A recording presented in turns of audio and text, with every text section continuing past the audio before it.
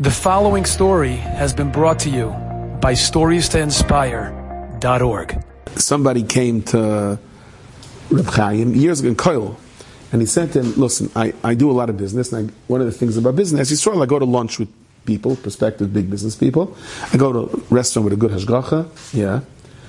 Now, Lamaisa, when it comes to benching, for me to stop and put on my hat, and jacket and wash my machrayim, it looks a little nerdy like, So, am I mechuyev to do it? I bench, but am I? So Reb Chaim said, what do you mean? Mishnah Berurah says you're mechuyev to do it. When you bench, you should wear a beged elyon, and you should bench 100%.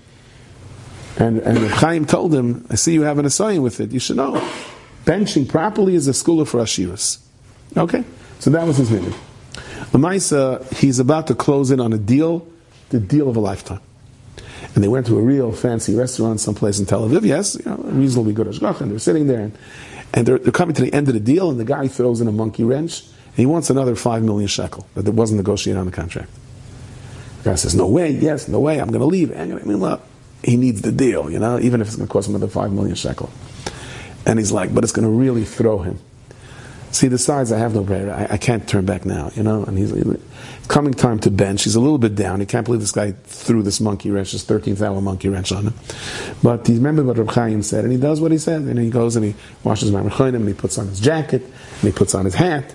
And the guy's watching him, and he's about to bench, and all of a sudden he benches, and the guy says, okay, forget the extra 5 million.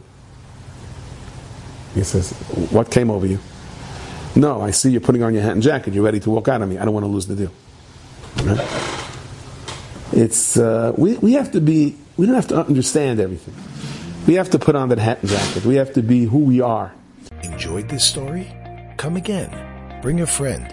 StoriesToInspire.org